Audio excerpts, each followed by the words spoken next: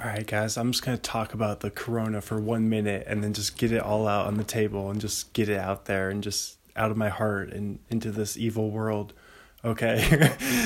Oh my God. I think the news, I don't trust the news. I'm starting to trust Eddie Bravo more than the news. I mean, I believe in like all these conspiracies and they're just blowing it out of proportion, and old people are getting it, but old people die anywhere. Like, I love old people, but people over 80, like, you're just on your last legs anyway. And I think they're lying about, like, how do you know, like, the cause of death? They could just be making that stuff up in the hospitals. Like, how do you trust that stuff? Like, I don't trust that stuff.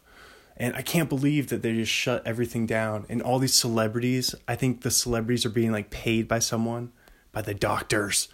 Okay, this was conspiracy. All right, bye.